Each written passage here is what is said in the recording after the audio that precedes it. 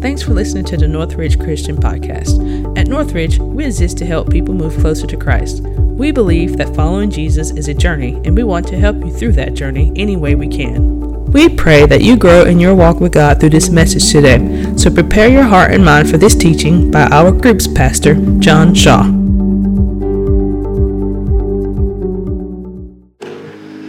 Good morning, Northridge. You are the hardy ones, right?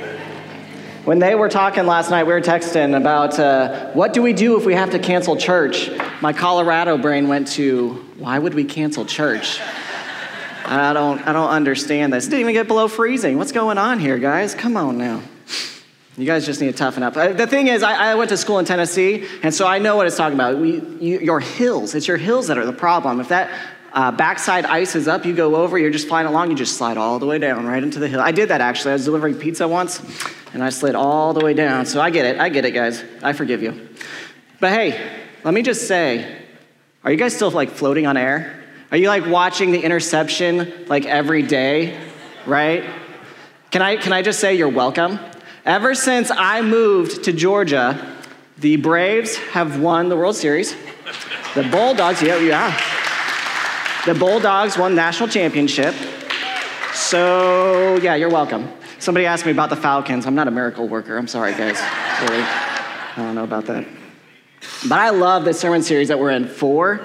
Like, so often the world talks about what the church is against. Like, Christians are against everything. Like, I remember my parents, like, growing up, some of you older people in here, like me, might remember the phrase, don't drink, dance, drink, smoke, or chew, and don't go with girls who do.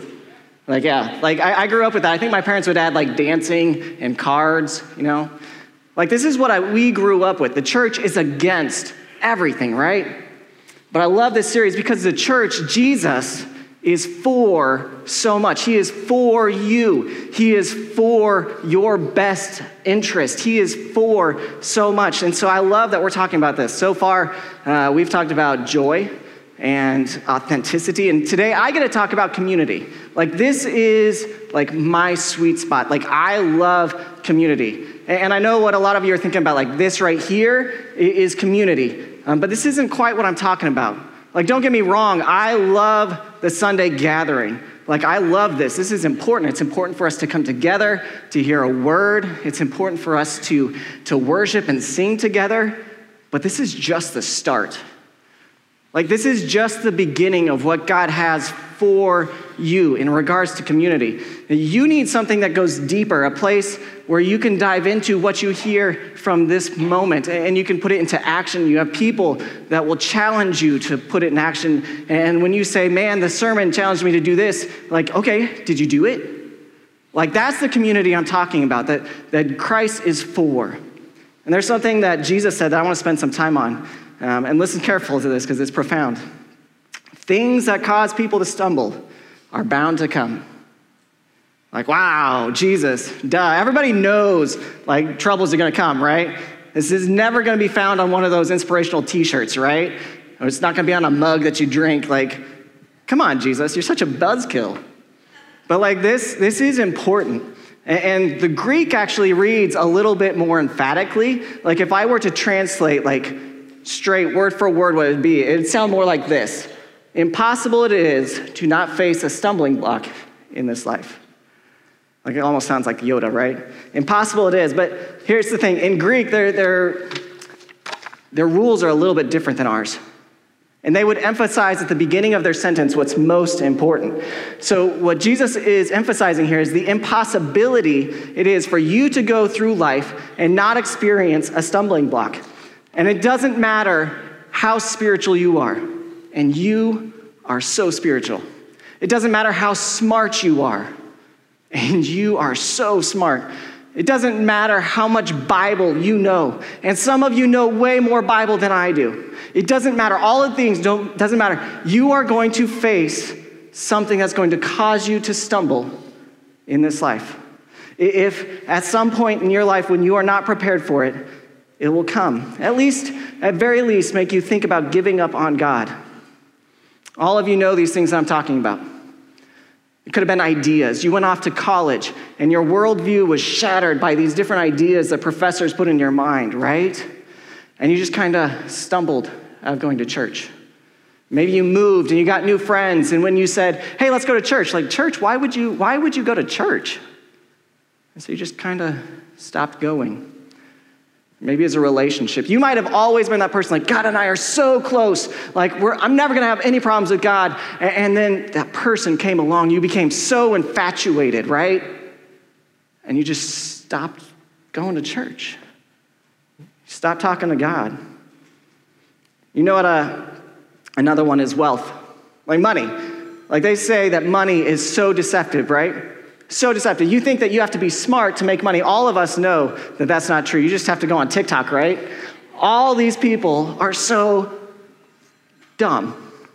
And they're making so much money. And then you know all these smart people that have nothing, right? Wealth is so deceptive. The problem with wealth is it brings too many options. It brings so many options. The problem with poverty is it brings no options. The problem with wealth is it brings too many. It's a stumbling block. What if it's a hard time?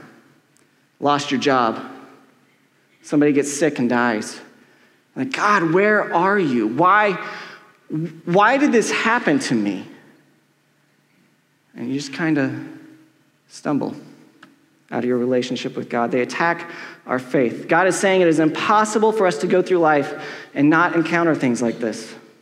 And every single one of us has that thing that if we're just not prepared for it, if the wrong season of life, it happens to us, we're done. And here's where I get to community, because it is so important. It is so easy for us to stumble out of church.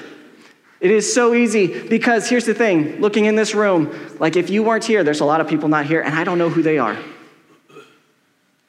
It is so easy to stumble out of praying, reading your Bible. Those are habit things.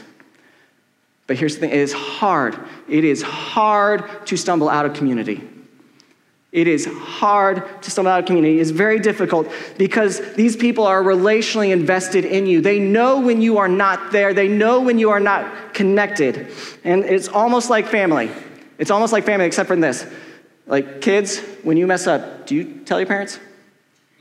No. Like the last person, husbands, wives, when you make a mistake, something's wrong, who's the first person you're going to go to? It's not your spouse. It's not your family, right? You don't want to admit to them. So you need people that are relationally connected to you in a way that is sound, that are friends, that is structured community, because it is hard to stumble out of community.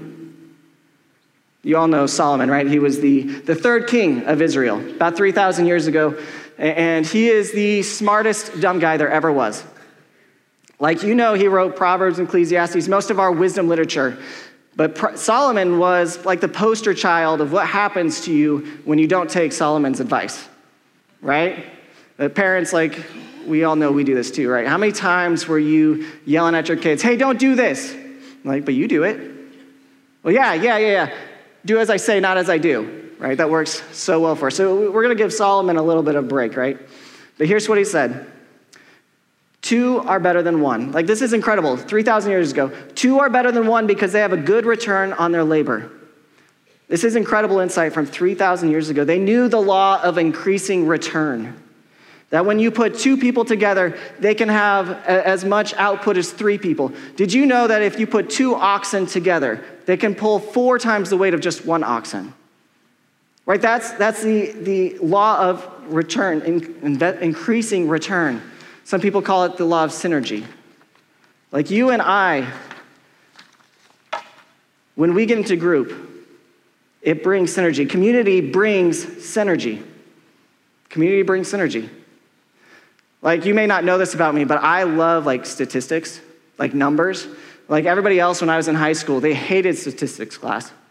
I loved it. Like, I love seeing how people relate to one another and the numbers. And so for some of you, my left brain friends in here, I guess it's right brain friends in here, this is gonna connect with you. But I want to go give you some stats that show you the difference between being involved in church without a group and involved in church with a group. Because here's the thing, synergy, groups bring synergy. And this is from Ed Stetzer and Eric Geiger. They wrote Transformational Groups. But let's pop that up there.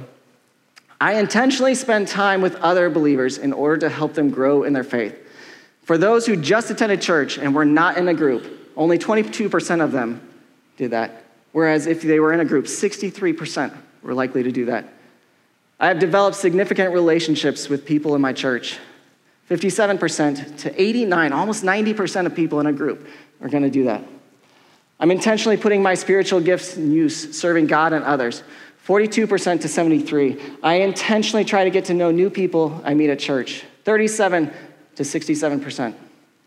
Throughout the day, I find myself thinking about biblical truths. 45% to 74%. And then spiritual disciplines. These are kind of some of the best metrics we have for measuring somebody's like spiritual growth, how they're growing with Christ. Read the Bible, like the most basic one. If you are not in a group, only about 27% of you are going to be regularly reading a Bible, whereas 67% of you are.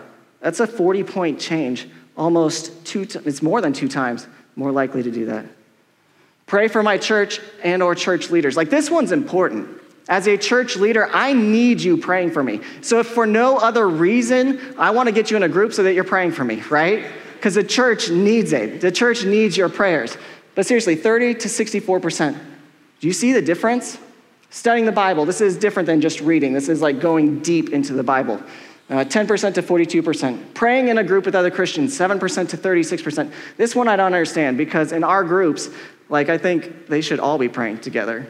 That should be like 100% at some point. But praying for fellow Christians, I know, 54% to 82%. Like you see all of these. I'll let you read the rest.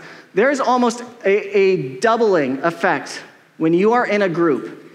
The synergy of being together changes how you interact with God. Andy Stanley, you might have heard of him. He's from a little church north of here, North Point. He says circles are better than rows. Circles are better than rows. Why? Because like here, you looking at me, like that's cool, but you're not going to do much with it, right? When you get into a circle with people and you talk about what's going on in your life, you talk about what happened in your group and what you took from the sermon, and you have accountability for it, it gives you investment. Like you invest into the group, they invest in you, and you see synergy. You see transformation in your life and in those around you. It makes all the difference. But Solomon wasn't done yet. He went on, said, if they fall down, they can help each other up. I'm from Colorado, so we know you never go hiking by yourself. You never go out into the wilderness by yourself. Why? You fall into a hole, you break your leg, you get hurt. By yourself, you're done for. If you have somebody there with you, they can help you. They can pick you up out of the hole. They can carry you. They can help you with your broken leg, whatever. They can at very least go get help. You never, ever go hiking by yourself. And he continues, pity the one who falls and has no one to help them up. Pity the one who falls and has no one to help them up. Now, the most difficult phone calls I get at the church are when somebody calls and says, oh, my 16-year-old, they're running around, they're not listening to me. Oh, I'm struggling with this, and I have no idea where to turn. Do you know what? Almost all of the phone calls we get at people here at the church are from people who are not in a group. I can't tell you how many times I've heard from somebody, man, I was going through this hard time. Like, I didn't even know. It's like, yeah, I told my group, and they took care of me. My group was there for me. So here's the thing. As much as I love you, and I love you, I can't be there for you 24/7. As much as Adam and Mike and the rest of the staff want to be there for you 24/7, we cannot. Like, we love you, but we cannot. But when you are in a group of people that are connected to you and care for you, that is where you get the care and the challenging that you can't get anywhere else. That's why when I hear people say, I don't have time for this. I have school, I have sports, I don't have time for this. You need this. Like from every aspect, you need to be in community, because when you stumble, not if, when you stumble and you fall, the last thing that you will want will be the thing that you need the most. The last thing you will want will be the thing that you need the most. Because when you fall, you're going to say, man, I don't want to get up. I'm just going to wallow here in my despair. I don't want anybody to talk to me. I can't fall any further than I already am, so I'm just going to stay down here because it's safe. You need a community of people that are going to come around you and say, I'm not going to allow you to stay in your disconnectedness. I'm not going to allow you to wallow in your despair. And they're going to pick you up and they're going to care for you in meaningful ways. You need this. And when you need it, you're not going to seek it out. You have to have it in place before you need it. Because you might not need it now, but at some point you will need it. And that's why you have to invest now for the future.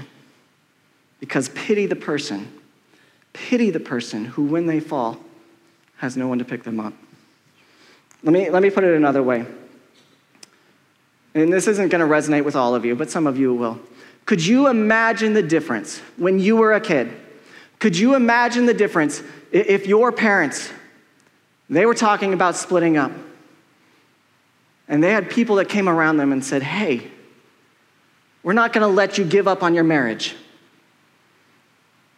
We're going to pay for your counseling.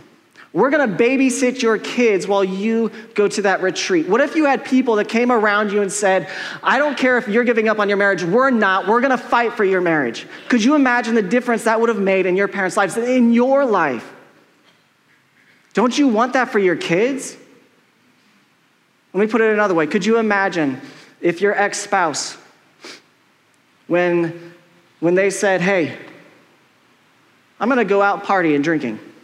They had friends, a group of Christian believers that came around them and said, hey, you don't need to be doing that. We're going to hang out with you. We're going to care for you, but that's not okay. Like, what if they had the influences around them that helped them make the better choices then? How much different would that be for your life today? I'm not saying groups are going to fix everything. I know they're not going to fix everything. But I've seen them fix a lot, guys. I have seen marriages restored. I have seen people on the brink of giving up on God come back to the stronger faith than they've ever had before. Jesus surrounded himself by 12 people. There were thousands of people that wanted to be with him. He chose 12, and he invested in them. And they literally changed the world. Like, don't you want that for yourself? This is something that you need to clear your calendar for. Because, and this is our sermon in a sentence, community is for you.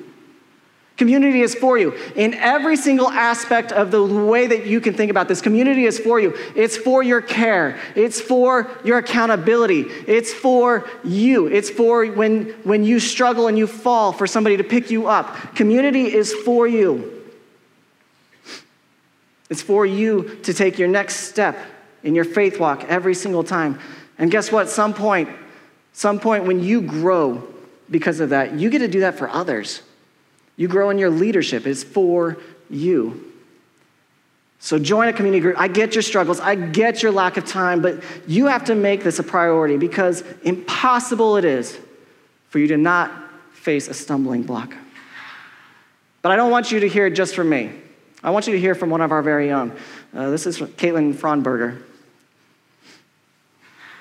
My name is Caitlin Fraunberger, and my family and I found Northridge the Sunday after Easter of 2021. It was an immediate fit for us. We felt welcome. We felt like family. Our kids took well to the volunteers. So we wanted to get more involved, and we joined a community group in July. And we were nervous about it at first just because we're not from Milledgeville originally, but it turned out to be the best thing we ever did, to have a community of people who are in the same stage of life that you're in. They understand your struggles, and they can point you to Jesus. I also joined a mom's group, and again, I was nervous that, I would be judged for my parenting style or some of the things I might be asked to share in that group.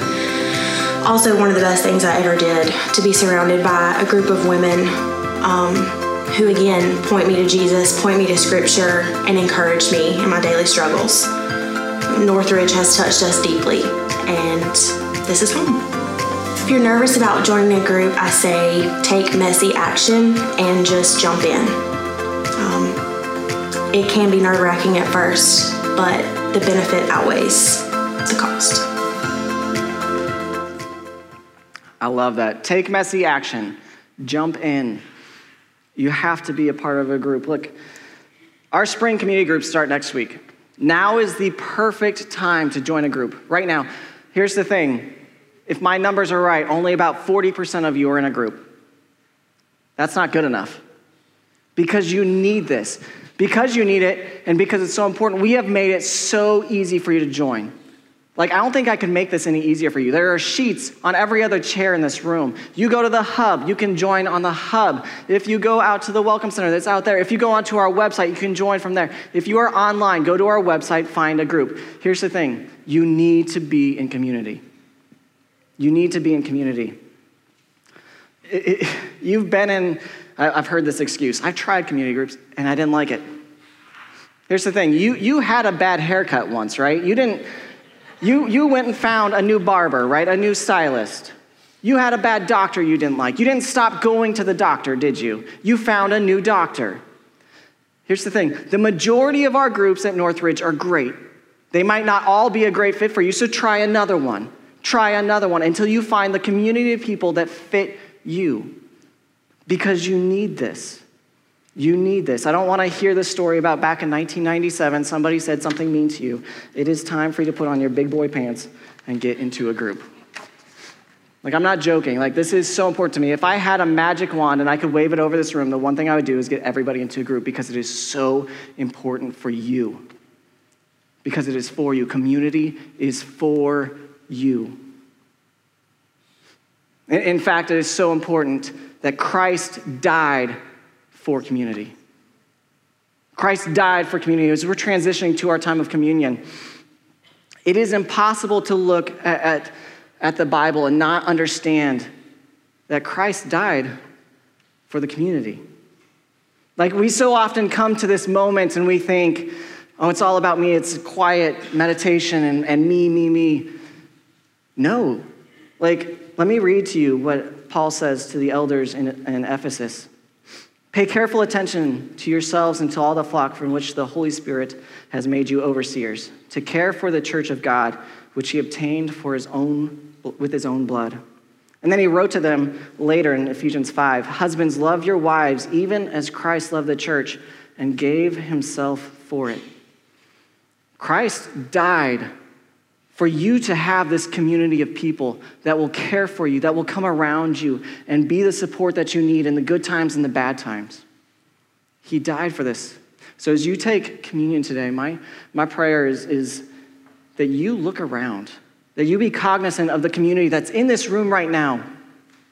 If you're in a community group, man, give thanks to God for that community that he has placed you in and the change that is affected in your life.